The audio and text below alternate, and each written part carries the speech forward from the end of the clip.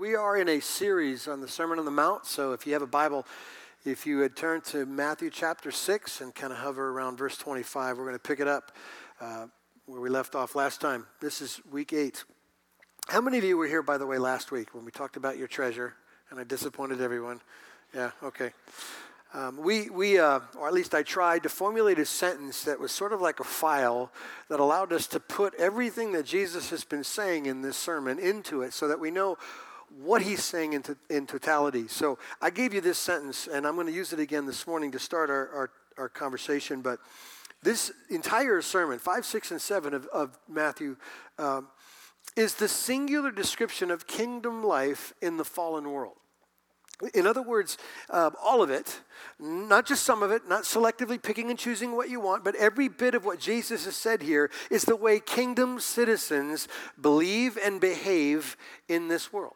That's what he's called us to do. So, in fact, I ended last week with a decision. I think Jesus gave it to us, a decision to make in verse 24. Let's go back and just read that. Here's what he says. To conclude his thoughts on treasuring the wrong things, he says, no one can serve two masters. For either he will hate one and love the other, or he'll be devoted to the one and despise the other. You can't serve God and money. Now, let's stop here for a second. Let's add to that, God and. Just leave it alone. Whatever it is in your life you want to serve, God and. You can't serve God and stuff. You can't serve God in your money. You can't serve God in your image. You can't serve God in your family. You can't serve God in your career. You can't serve God in something else. That's Jesus' point here, okay? And so we left you with this decision, I think Jesus did. Is Jesus your master? Will you make Jesus your king?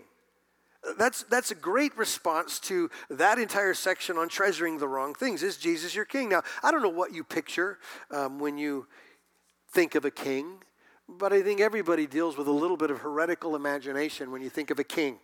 You know, we get a caricature of a king from watching movies. My guess is that most of you in here have seen Braveheart. Have you seen the movie Braveheart? Well, there's a king. King Edward I, who is Longshanks, right? And now, I'm not saying Jesus is evil like that, so don't get me wrong here. But there is a personality to every king I've ever kind of visually seen depicted. And it's this personality. Whenever I think of a king, I think of kings who are so strong and so domineering that their presence creates a responsiveness or an obedience in their subjects. Like anxiety. Like kings use their position to stress the subjects to such a degree that the subjects will do what the king wants them to do. That's kind of a caricature, at least in my mind. Is that fair? Like we've seen enough kings in our life in that sense to kind of see that story, right? Kings use anxiety to keep us in our place. Fear is a great tool for compliance, right? Okay.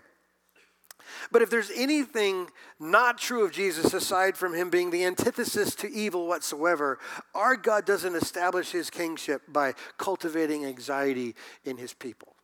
It's just the opposite. Remember, we've been talking from the very beginning of the Sermon on the Mount. This is the upside down world of the kingdom, okay? In fact, it's just the opposite of establishing anxiety. The point of God's kingship is to free his people from their fear. That is why Jesus came. Okay? Our king doesn't need to keep us anxious in order to establish his power and his greatness. Instead, our king uses his power and his greatness to free us from fear and anxiety. Completely different than any other king you or the world has ever seen. He came to set us free.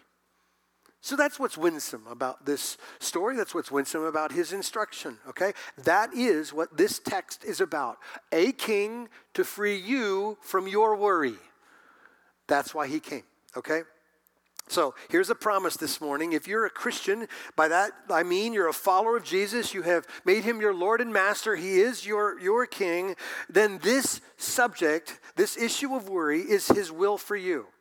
He doesn't want you to worry. So just get ready for that. This is his promise and his will for us this morning. So let's do what we always do. Let's just read it in context here. Let's pray and ask for the Holy Spirit's help and see what God has to say.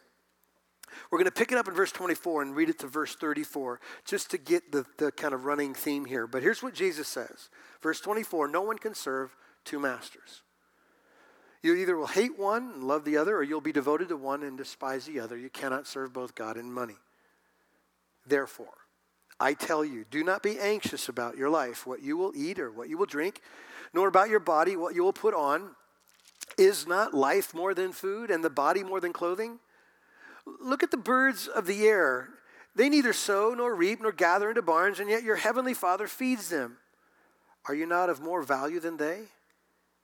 And which of you, by being anxious, can add a single hour to his span of life?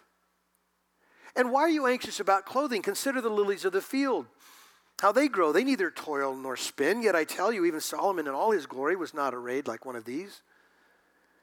But if God so clothes the grass of the field, which today is alive and tomorrow is thrown into the oven, will he not much more clothe you, O you of little faith? Therefore, do not be anxious, saying, what shall we eat, or what shall we drink, or what shall we wear? For the Gentiles seek after all these things, and your heavenly Father knows that you need them all.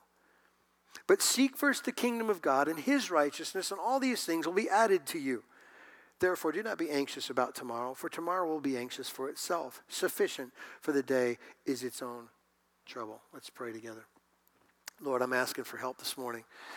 Precision, I'm asking that you prevent me from saying anything you didn't say, but I ask as well that your Holy Spirit would move in our hearts to see from your vantage point as King what you're offering to us, your people. I pray we see it precisely as you say it.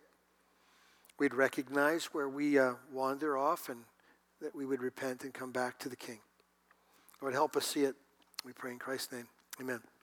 Now, I'm going to make some assumptions about what we know this morning. But as a Christian, you know that you're not supposed to murder, right? Because if you think that's okay, we got to do another sermon before I get to this. But not good to murder, right? We're not supposed to lie. Just keep shaking your head if you're tracking with me. Not supposed to steal. You know this. You're not supposed to commit adultery. Yeah, we know all this. Okay. We know those classically big ones. We take these sins seriously. And to be fair, if we ever have, because our loving heart for God that he generated and has wrapped in this body of flesh that has a tendency and inclination to go sin, even in those other ways, even if we do fall in some of those things, if we steal, if we lie or whatever, we repent. The Holy Spirit moves in us and we leave the sin and pursue our Savior. But we don't make stories about our failures, do we? We don't blog about it and say, hey, by the way, I struggled with stealing again. You know, we don't do that. Worry is the acceptable sin.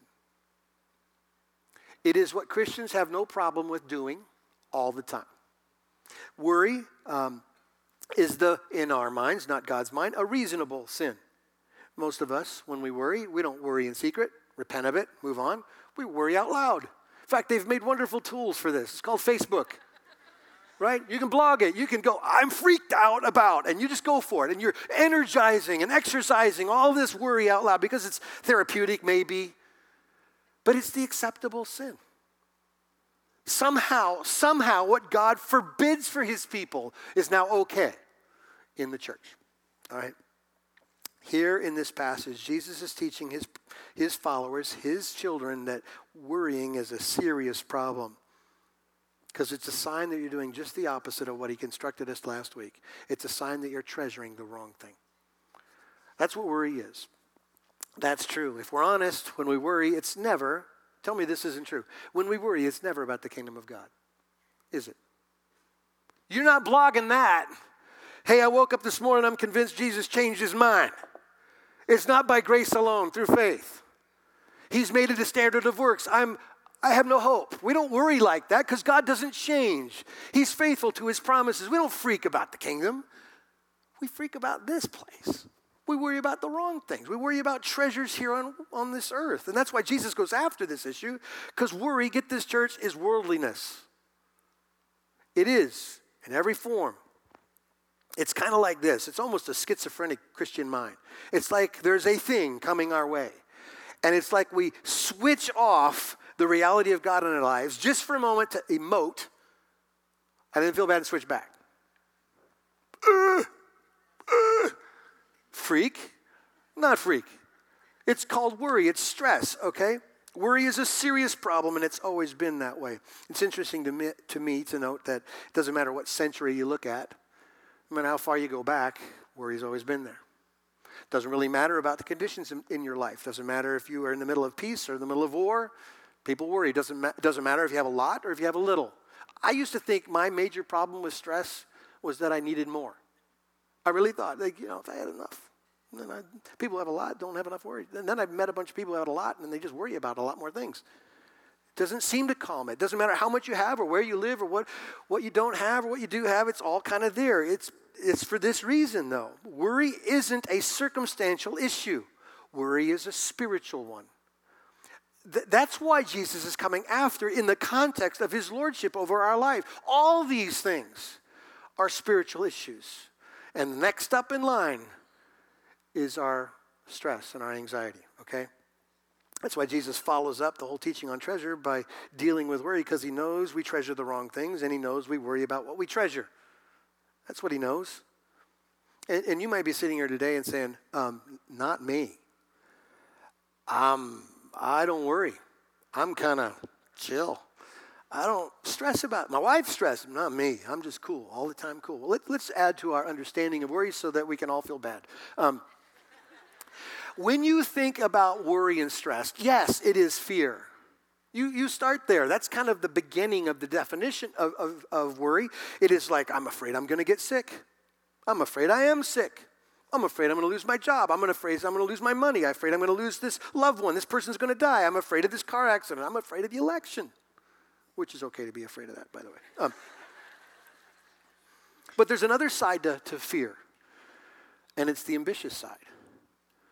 This is where all of us get stuck. You might be more chill than somebody else, but there's this ambition type of worry.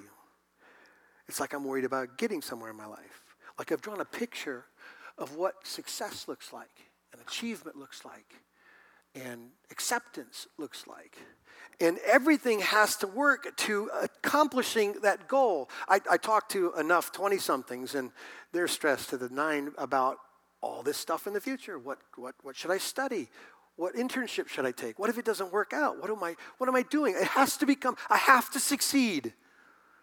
Well, no longer are we worried about getting sick and dying or a car accident. We're worried about some image we've shaped a desire for, and we're stressing to get to that. So if we're fair, if we're honest, everyone in our life somewhere deals with some or both of those at some point. Maybe it depends on your stage of life, okay? Here in this passage, Jesus lays down for us a command. Church, get this. It's a command. Just like do not murder, it's a command not to worry. For everyone. Let me pull three different phrases out of verses 24, 25, and 33 to give you the outline, I think, of this whole section, this paragraph. Here's what we've already seen so far. Jesus says you can't serve two masters. You can't love God and. That's what he said. You can't love God and. Then verse 25, he says, therefore, don't be anxious. Because the implication is just follow God, love God. Don't love two things, love one thing, love the right thing. Therefore, don't be anxious. And then he says, seek first the kingdom of God and his righteousness. There is two basic thoughts in this paragraph we're looking at today. It's pretty simple. Church, you have to fight against worry. You have to fight against worry. Just like every other sin you fight and press against. And you have to live for the kingdom of God. Those go together. Okay, the first thing that Jesus makes clear in this section is that we are to fight, wage war with worry. And here's why, and I've already told you, because it is a spiritual issue. Let me pause to make sure that I'm clear about something, okay? What Jesus is not saying here, that you shouldn't be concerned about earning a living. You know, like you just lay on the couch and God drops really cool potato chips from heaven in your mouth and you just sit there and no stress, no worries. It's not that he is saying that you don't have to care for your family, and it's not saying that Christians are people, special people, a unique breed of people. They don't experience problems, so therefore, because you don't have problems, you don't have to worry. That's not what he's saying here. In fact, in verse 34, we read it, Jesus implies that there will be trouble. Trouble is in our future. It's probably in our present. Clearly was in our past. Trouble's a part of this story. So Jesus isn't saying don't worry because there's the absence of trouble. He's telling the church don't worry because there's the presence of God. You understand there's a big difference. He doesn't change the circumstances so that our natural inclinations are to be just what we are. He changes what we are so that we can respond to these other circumstances called trouble with a kingdom perspective. Jesus is king. Now, Before we get to the logic, I think, of what Jesus is saying in this section to remind us not to worry, let me tell you where I think the source of the problem might be, why it happens in us. One possible source would be that we have a trust problem with God. Some people would say, I don't know if he's all powerful. So my problem, my concern, my issues might be to the level of his inability, like it's just short of his capacity to help me. Some people trust or have a bad understanding of God's power and abilities, and I've never been that guy. I mean, this is not boasting. I've just never struggled with thinking God could do anything he wanted to do. You know where I struggle? Thinking that he would care to do it for me. I don't know if you ever feel this way. Like when I'm in a problem, I don't go, he's probably weak at this right now. He probably couldn't do anything. I don't think that at all. I think he's probably distracted doing something else. Something more valuable than dealing with me, right? He's got other things. He's disinterested or whatever. There's another source of worry, and that is this. We have a submission problem. So if we got a trust problem, we got a submission problem. We say, and it's so easy, by the way, church is a classic place where people say, oh, he's king. Only in you. You sing it. Right? We sing those things. I wanted to be my king, but in reality, you want to be king. In reality, you want to be in control. You want to work things out to your advantage. You really think what's best for your life and your needs. So you have a submission problem. Yes, Jesus, thank you very much for my fire insurance. I don't want to go to hell. Now just stay over there and let me do my life. Let me lead. Submission problem. There's a third source of this worry, and that is we have an ambition problem. We worry because we are more like the world than we dare believe. We want what the world wants. We see come from what the world provides. So we stress about losing what it offers. I think we need to stop and ask some questions right now. Because here's what I never know. I never know how many people come really truly believe in Jesus as king. But in a number this large, there's probably somebody who doesn't. And I'm just asking you, this is not now a bunch of work to lay on your head. This is a question to answer. And the question to answer is pretty simple. Is your worry evidence that you don't trust in King Jesus in the first place? Because if we start talking about the pragmatics of how Christians or believers deal with worry, and you don't trust in Jesus, well, this is going to make you even more anxious. Because you don't have the capacity, even if I gave you pointers, to address your issues. Your issues are spiritual ones. They're heart-connected ones. And the only way for the heart to be transformed is by Jesus rescuing it from its death and its blindness. And he does it by faith. This wonderful transaction. You hear me talk about it all the time. Your sin for his righteousness. You submit yourself to Jesus, and God opens up heaven's wrath for your sin, not on you, but on his son. And you go free by faith. You put your faith and trust in that, and you go totally free. No condemnation, no judgment. As far as the east is from the west, it can't get better than that. But if you're here going, I got trust, I got worry issues, I got them, amen, brother, bring it. And I start telling you, here's what Jesus suggests is the foolishness of worry, and you haven't trusted in King Jesus, we're totally missing the main point. This whole sermon is a sermon from the king to the citizens of the kingdom, period. So the question to ask before we kick into worry, is he your king? Is he really your king? I'm okay if you say yes and I struggle. We all are there. But is he really your king?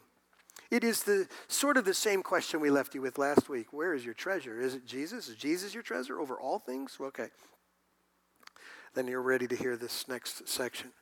I want you to know how silly this next section is in its obviousness to a believer. In fact, I read it this week. I've read it 1,000 times, but when I was getting ready to preach it, I thought, I'm embarrassed. I'm embarrassed. It is so obvious. It is so simple. You don't need a preacher for this at all. Jesus is making logical conclusions about what worry is and isn't. And we're going to unpack it, and you're going to go, wow, what am I worrying for? And that's Jesus' point here. Jesus gives us what I call 6 arguments to help us fight worry. Here's the first argument, okay? The first argument is the argument of priorities. Look at verses 25 and 26 again, where Jesus says, therefore I tell you, do not be anxious about your life, what you will eat or what you will drink, nor about your body, what you'll put on. Is not life more than food and the body more than clothing? And then he goes on to talk about the birds. They don't gather or reap or whatever. Okay. Jesus starts with this argument of priorities. And by the way, before we limit Jesus' discussion and confrontation to just food and clothing and shelter, let's expand the context. It is the definition of Jesus and, which in our world, most of us don't struggle with hunger. That would be my assumption. I'm not saying that by looking at you, by the way. I'm just saying we don't struggle with hunger. Nor am I worried about you going home and trying to find a place, out in the street to sleep, although some people have that issue. Nor am I worried necessarily that you don't have a shirt to put on or pants to wear or whatever. Let's expand this Jesus and to include our struggles, these things that are issues with us, like, this priority of not just drinking, food, and clothing, but houses and cars and 401s and careers and et cetera, et cetera, et cetera, et cetera. Everything else that we've added to what we need. Don't be anxious about your life. That's what he says. Okay? It's fascinating to me that these words are 2,000 plus years old and we still stress over screwed up priorities. Everybody has. These people actually needed clothes and a place to sleep and food. And Jesus confronts them on their sin. We stress all the time about the wrong things. Here's what Jesus is saying, and it's obvious. Life is more than things. Church, do you believe that? Okay, life is more than things. But what does your world tell you? Life is things. Isn't that true? I'm going to sit down today, and Lord willing, I'm going to watch a godless amount of football. All right? And I'm going to see probably in the first quarter 10 commercials that tell me to buy something, own something, have something, and I'll have life. True? You know the magazines they put in the pocket of the seat in front of you on an airplane? And they're commercial from front to back, and it's about all the things you never knew existed that you can't live without. That stuff. That's all our world does. Life is about things. Get more, have more life. Jesus simply says, don't buy it. Life is more than things. That's what he says. So get your priorities right. If you're stressing about things, which you have to be because you can't stress about the kingdom because the kingdom does never let you down. You're stressing about things. Jesus simply says to you, examine what you think is important. Your priorities are all upside down and backwards if you're stressing about things because life is more than things. Okay, here's the second argument Jesus makes against or for fighting against this worry. He says it's the argument of provision, verses 26 through 28. Look at the birds of the air. They neither sow nor reap nor gather in barns, and yet your heavenly Father feeds them. Are you not of more value than they? And which of you, by being anxious, can add a single hour to the span of his life? And why are you anxious about clothing? Consider the lilies of the field and how they grow. They neither toil nor spin, yet I tell you, even Solomon in all his glory was not arrayed like one of these. But if God so clothes the grass of the field, which today is alive and tomorrow is thrown into the oven, will he not much more clothe you, O you of little faith? Jesus makes an obvious argument here where he says God provides for the birds, doesn't he? And don't the flowers grow with the most beautiful colors all the time? Don't they do that? That's his point. It's pretty simple. If God provides for the lesser creatures and the lesser things, can't that convince you not to worry knowing that he is your Father? These birds and flowers don't have a personal relationship with Jesus to the Father. You do. Jesus gave his life for you. Jesus had you on his mind and all of your transgressions numbered and labeled and nailed to the cross. Yours. Not a plant, not a bird. And Jesus simply says, look, he takes care of these lesser things. He clothes these lesser things. What are you thinking? That somehow when he gets to you, he's going to be disinterested or distracted? You see how simple this is, right? Like, what are you thinking? If he cares for them, aren't you certain he'll care for you? He says in verse 26, are you not of more value than they? I read this like sarcasm from Jesus. Come on, church. Come on, for real. You're the children of the King. I've got you. Everything you need, I've got. If he provides for the birds, he'll completely provide for you. Why are you worried? There's another promise to provide, and we're jumping ahead a little bit. Verse 33, look at this, where he says, but seek first the kingdom of God and his righteousness, and all these things will be added to you. What does that mean? Like you've got your list of worries, and you try hard to seek after the kingdom first, and then all the things you worry about you're going to get? Does that mean that Christians aren't ever hungry, aren't ever homeless, or never naked? Is that what that means? That he makes it a promise to meet all those things in that perfect way? Well, you know better than that, right? The scriptures tell us that Jesus didn't even have a place to lay his head. Over and over again, he's warned the church, hey, by the way, they're going to hate you. Suffering is your future. Rejection is your future, right? There have been Christians who've been poor, Christians who've been naked, and Christians who've been homeless, and there still are. So this is not a promise of God to make certain you don't have those things if you seek first the kingdom of heaven. Here's what it means, okay? Everything you need, and I mean everything. If you need food, if you need clothing, if you need shelter, if you need money, if you need health, if you need an education, whatever you need, whatever it is you need for the glory of God, to live out his will, he'll give it to you. That's why it can be so various in the ways that Christians live. If God has for you, for his glory and his will in your life, that you have much and you're a testimony with much, well, then you're going to have much. But if God says, no, you're going to be one of those little people. You're going to be a servant without very much, but you'll have everything you need. You need money, you need food, I'll take care of it. Whatever you need to live for my glory and live in my will, I'll give you. That's why you can see the variety of ways that Christians live in this world. It's not that God promises an even Steven life for all. He promises to be enough for all. Does that make sense? Okay, let's move on. I told you these arguments are fairly obvious, so I'm embarrassed that I ever worry, but here we go. Here's the third argument that Jesus makes. It's the argument of logic. Verse 27. And which of you, by being anxious, can add a single hour to the span of his life? You should be blushing because that's true, right? Common sense. What good does worry do? Honestly, what does it get you? What's the answer? Nothing. Never has, never will. Oh, wait a minute. No, there is something.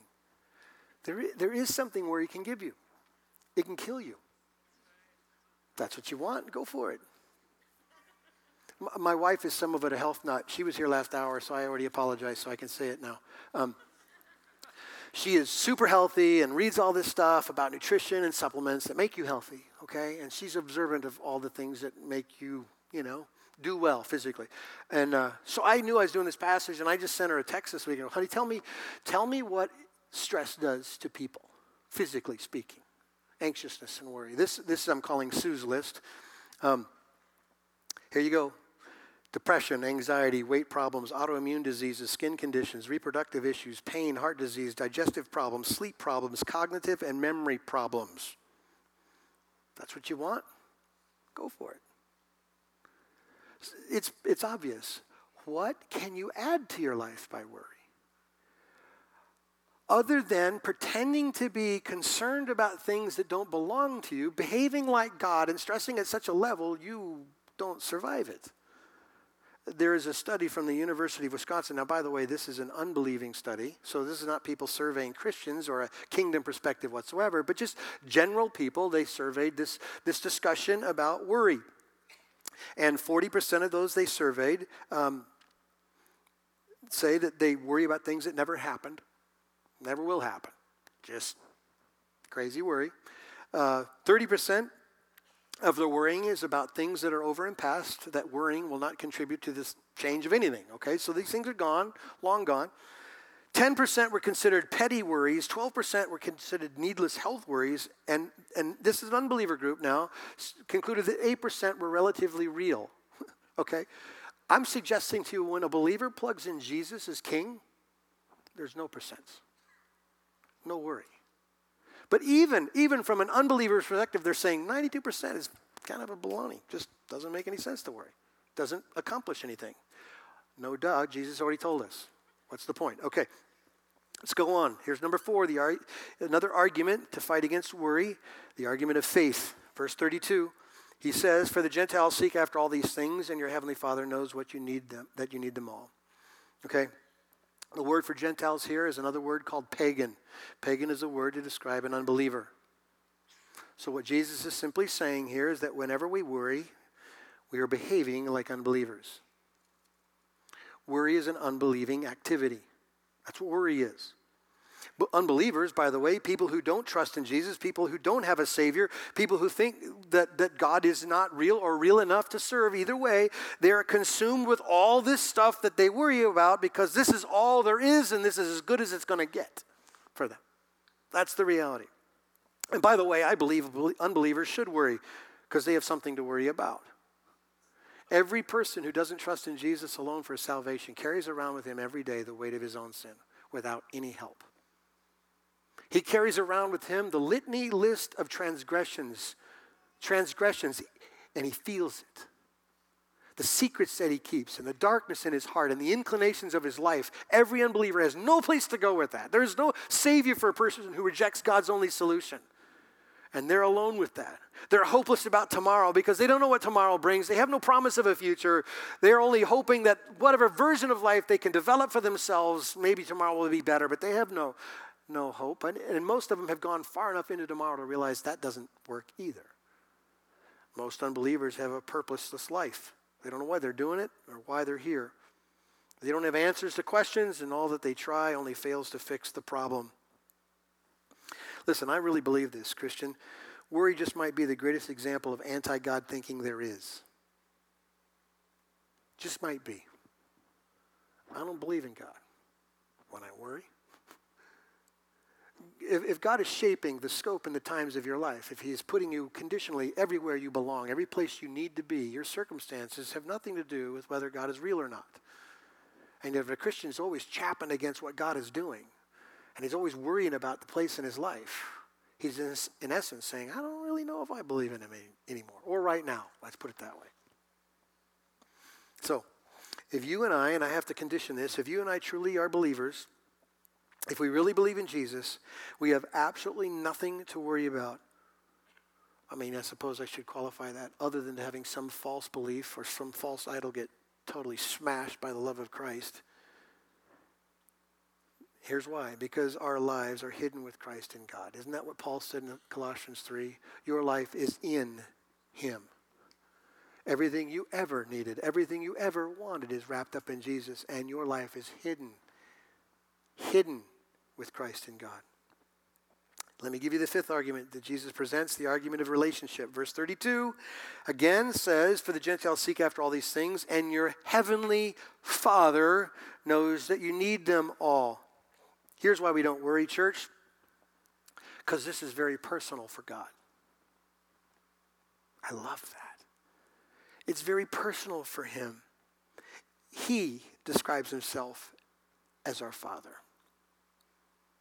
He is the perfect depiction of the best image of a father you've ever dreamed times a million. I don't do very many things well, but I love being a dad. I don't know how good I am. I try hard, okay? And I'm almost retired, to be honest with you. I love the whole thing about being a dad. But as much as I care about that stuff, as much as I tried and all that stuff, my version of dad, so puny compared to Father in heaven. I mean, just think about how would you describe the best dad in the world? He's committed. My dad is faithful. Is there another word? Is there a better word you would use to describe your father? Faithful to you, committed to you, in spite of you, in spite of the moments where you do freak out and stress out and act like there is no God. He doesn't go away. He doesn't wear out on your tendencies. Our God is faithful and he's true and he's committed to us. Our Father, unlike most earthly fathers, he's compassionate at a level I can't even spell. He understands, he's caring. He is so caring. He is aware of before I feel, when I feel, and after I feel. In every nuance of my life, he cares. He knows. I always kind of prided myself of being an aware father. But our Father in heaven, he knows. He knows everything. He knows motive. He knows inclinations. He knows our weaknesses in ways we can't even define. He knows. He's aware. He's precise. Perfect response. Always a perfect response to me. Always a perfect response to my need. He is so right on all the time. My Father in heaven is gracious. He's always treating me different than what I deserve. Always. And he never, ever lets up. Here's what Jesus says to the church who has a tendency to worry and freak. He says, listen, your heavenly Father, this is personal to him. You don't worry because he's more into your future than you are. Whatever you're stressing about, he's way ahead of you in all avenues of life. This is personal. We are his children. He is a perfect Father, Jesus says, so don't worry. Here's the sixth argument to fight against worry, the argument of speculation. Jesus says in verse 34, therefore do not be anxious about tomorrow, for tomorrow will be anxious for itself. Sufficient for the day is its own trouble. I think in Jesus' final common sense argument is that you don't know the future, so don't waste your time speculating on the future. All right? Let's be honest, Jesus makes it pretty clear here that trouble is in our future. He's saying trouble will come. We know that trouble will come. In fact, the NIV translating this verse says it this way, each day has enough trouble of its own. Anybody know that? Amen. Every day's got a bucket of trouble. They all do. But here's what we never know. Other than generally knowing trouble's coming, we don't know what trouble, do we? And we don't know when trouble, do we? We don't know stuff like that. And Jesus is simply saying, therefore, it makes absolutely no sense to worry about its coming. Don't speculate on what kind of trouble, how big the trouble is, or how long the trouble will last. Don't go there. Don't do that. Here's what you do, church. Leave tomorrow alone. That's what he says. Tomorrow has enough trouble of its own. Stay here. Stay here today. Don't speculate on the trouble, the size of the trouble, the scope of the trouble, or the timing of the trouble in your future. Leave tomorrow alone. So here in 10 verses, Jesus has just seen to it to tell us to fight against worry and to remember our priorities. We live for the kingdom. To remember that God provides for his children. To remember that it doesn't even make sense because worry accomplishes nothing. To remember that this is an issue of faith. What do we really believe? And to remember also that we have a Father in heaven who cares for us in ways we can't even imagine. And to remember the absurdity of speculation on trouble because it doesn't make a difference. I told you it was somewhat embarrassing.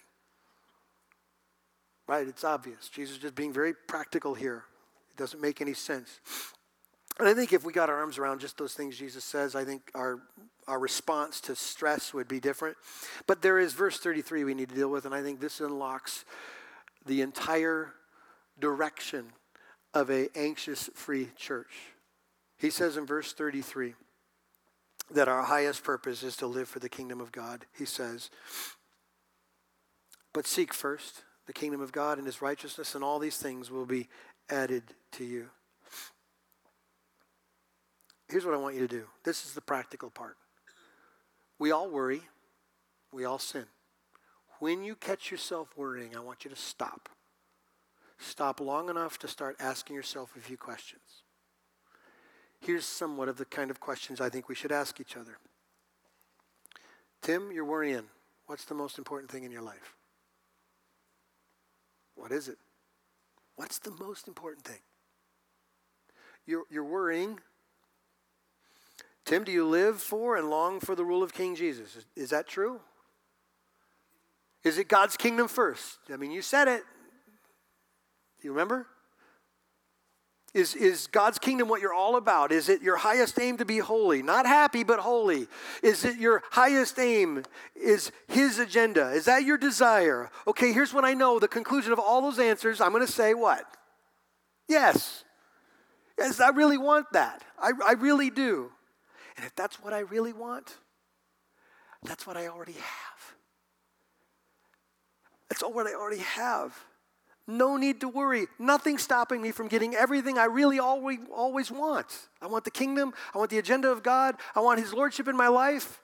Well, I got it. No worries. So just remember this. This is always true.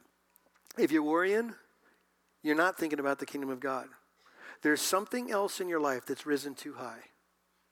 That's why these two passages, the one on treasure and the one on worry, go hand in hand, because typically we worry about what we treasure. Is that not true? Okay. I think to know the sequence of verse 33 is helpful too. Don't forget this order, all right? You and I are not just to seek the kingdom and righteousness. That's not what Jesus says.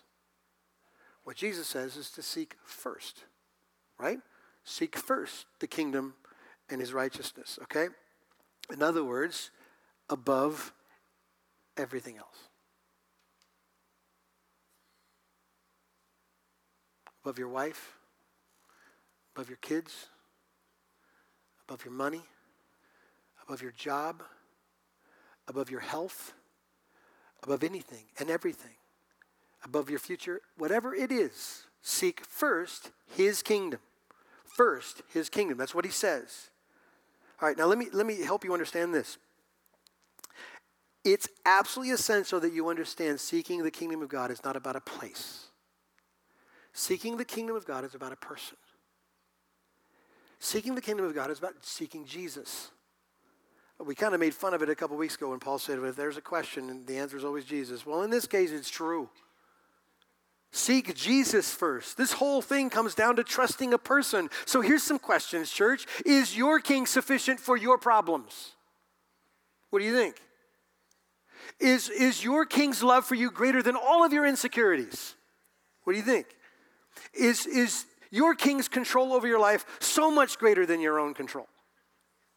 Totally, right? Are your king's promises reliable? Do you believe that your king is working all things, not some things, but all things together for your good and his glory? Do you believe that? Is your king Jesus? If it's Jesus, then you can obey this. If your king is anything else, you're stuck. If there's anything else you serve, anything else you love more than him, you can't have him. You have to come to the cross of Jesus empty, bankrupt. Remember, that's where we started. You lay all the stuff and all the things and all the idols and all the wannabes and all the insecurities, you lay them aside and say, I'm a mess. I want you. Seek first the king and his righteousness and all that stuff you're stressing about. He's got you. He's got you covered. Do you believe that, church? Let me read to you a little quote by Piper. The best reason to stop being anxious is that when you do, God starts being anxious for you. It's such a foolish thing to insist on carrying anxious burdens which God has promised to carry for us when we put his kingly honor first in everything we do. The main point of all this is clear and unmistakable. Jesus does not want his followers to be anxious. He does not secure his kingdom by keeping his subjects in a state of worry. On the contrary, according to verse 33, the more primary, the more central his kingship becomes in our lives, the less anxiety we will have. Jesus came, Jesus lived, he died and rose from the dead in order that he might reign as king over an anxiety-free people. So come to Jesus. Forsake all other allegiances. Take your vow of loyalty to the King of Kings and seek first in all you do to make known his kingship over your life. This and this alone is the way to freedom from fear and worry. Amen? Let's pray. Lord, help us. We get so caught up in feeling what we feel and seeing what we see and experiencing what we experience that we forget there's a greater narrative always running, and that is that Jesus is Lord over every circumstance of our life. We have nothing to worry about. God, help us work hard because you've called us to. Help us to love much because you called us to. But help us to lay down stress, worry, and anxiety. It is a sin, like all other sin, that you've commanded for us to stop. Help us to do it through the lens of trusting in the King, the good and precious King who knows our needs and meets our needs when they're there. I pray that we would become a worry-free place. I pray this in Christ's name. Amen.